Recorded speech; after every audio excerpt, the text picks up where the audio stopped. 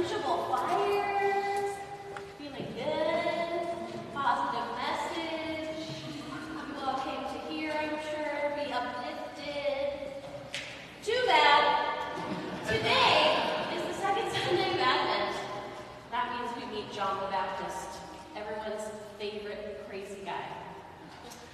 So, what does John the Baptizer, have to say to us today about Advent, about preparing for the coming of Christ? I'd much rather be watching a Hallmark Christmas movie with all of you, you know? Instead of locusts and honey in the wilderness, let's have a big city lawyer who goes back to her hometown and falls in love with the baker, learns the meaning of Christmas. Would that be better? Some Mariah Carey? Unfortunately for us, we have John, who's kind of a bummer. And is so himself all the time, you know? From the very beginning of his life, before he was even born, his life was all about pointing to Jesus, pointing to the one who would come after him. His whole life was about preparing the world for the Christ to be born. From his conception, you read that story, to his birth, his ministry, even his death, John's whole personhood embodies Advent, really. He ought to be on all of our, maybe a picture of John the Baptist wearing camel's hair in the middle of all our Advent wreaths or something. He's like the symbol of Advent. If Advent is about preparing, about hope, about making paths straight, then John the Baptizer is the embodiment of Advent. And it's true that the story of Jesus' birth makes a good pageant, which we will all see on Christmas Eve at 5 p.m. if you come for the pageant service. But I think all the stories of John the Baptizer would also be a great pageant. What do you think? Anybody want to play John the Baptist? Elodie will play John the Baptist. Well, even the story of John's conception and birth is dramatic, and it's all about preparing. You see, the angel Gabriel came to Zechariah and told him, "Your wife Elizabeth will have a son. He will prepare the way for the Messiah." The thing is, when this happens, Zechariah and his wife Elizabeth are old. They're past childbearing years, and they have not been able to have any children. So Zechariah has a hard time believing the angel, and so because of that, God takes away his ability to speak for all of Elizabeth's pregnancy. Isn't that kind of funny? Okay, as soon as John is born, the baby's born, Zechariah is again able to speak, and he prophesies. So he says what will come, that the baby who is born will prepare the way for the Lord.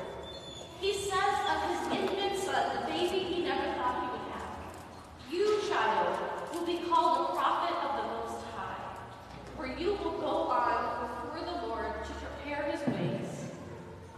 You will go on to prepare the way. This was Zechariah's prophecy about his infant son. And this is our call in Advent, isn't it? To go on before Christ and prepare the way. Well, that was his birth, conception and birth.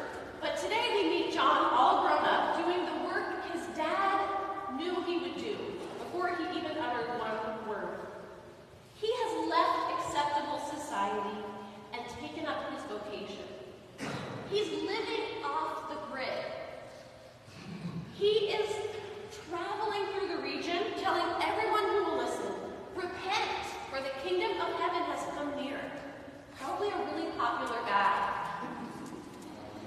Well, from his conception to his birth to his ministry, John the Baptizer is the embodiment of Advent.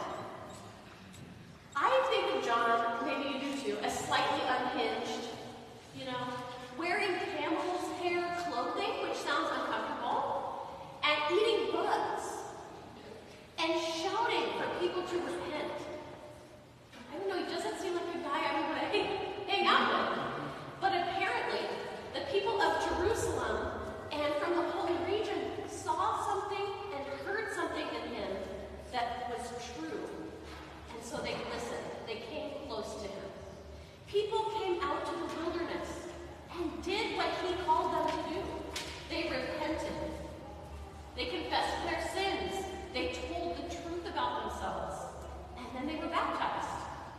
sign of new life. What was so compelling about John's wild message is the question that we must ask today. We know that it was a big enough stir. He caused a big stir. So much that the political leaders at the time later would order him to be killed.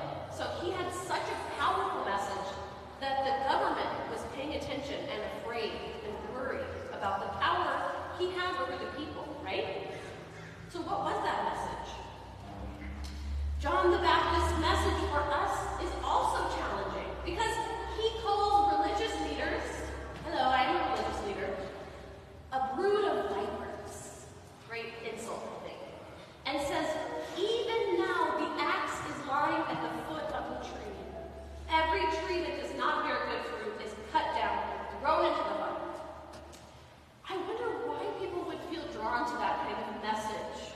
One that sounds really like judgment to me. I don't know about you, but when I read texts in the Bible about judgment and unquenchable fire and the wheat and the chaff, my first reaction is to ignore it. When I hear John saying, God's winnowing fork is in God's hand, and the threshing floor will be clear, I don't know. When I hear that, my instinct is to say, that's not the God I know. I don't believe in a God who judges people seemingly arbitrarily, keeping some and discarding others. It just doesn't feel right. But what we have to remember when we encounter these texts about judgment in Scripture is that the judgment of God is not like our own judgment.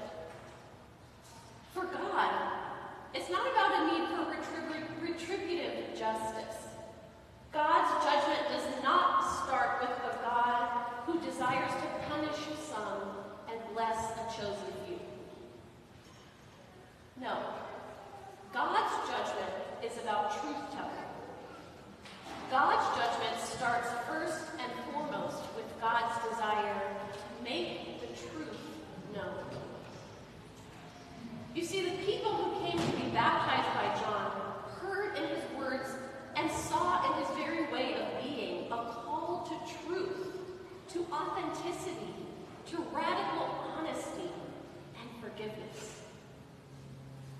When we hear these threatening texts about God's judgment, we should remember that the foundation of God's judgment is truth, not punishment. The people who came to be baptized by John understood this or heard something of this call to truth, and so they confessed their sins.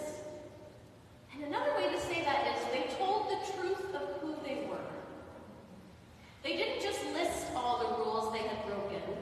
They confessed, they repented, they were honest about their deepest hurt and shame and pain, and then experienced God's forgiveness as the muddy river water engulfed them.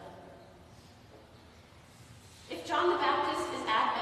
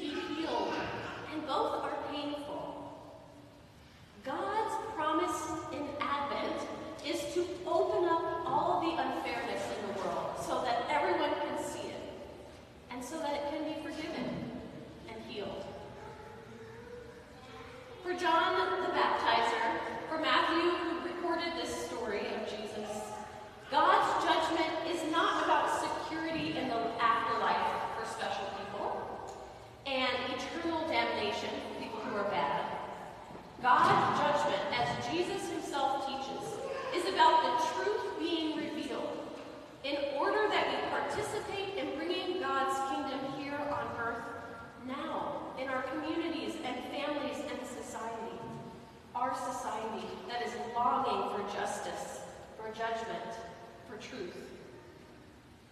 God's judgment is about building a world where no wrong is left unrighted, no pain is left unhurt.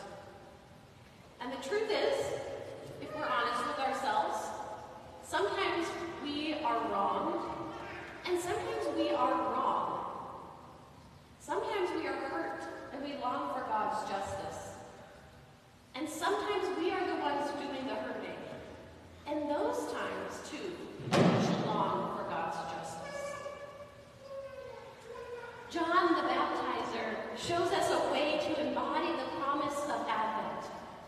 God is coming into the world in a specific way, as a helpless infant, as a radical teacher who will constantly call us back to the truth of ourselves.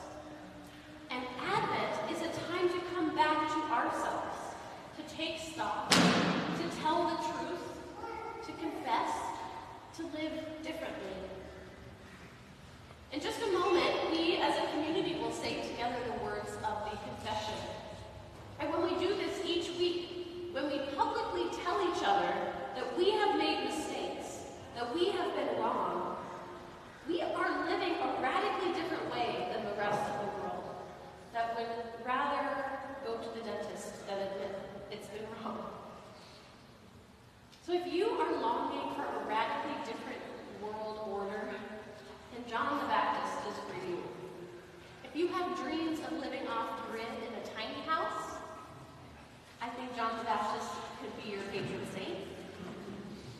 If you look at the structures of the world and see injustice and wonder if it will ever be righted, Advent is the hope beyond hope, the stubborn hope that indeed God's justice is about truth being revealed. Advent is the hope I need.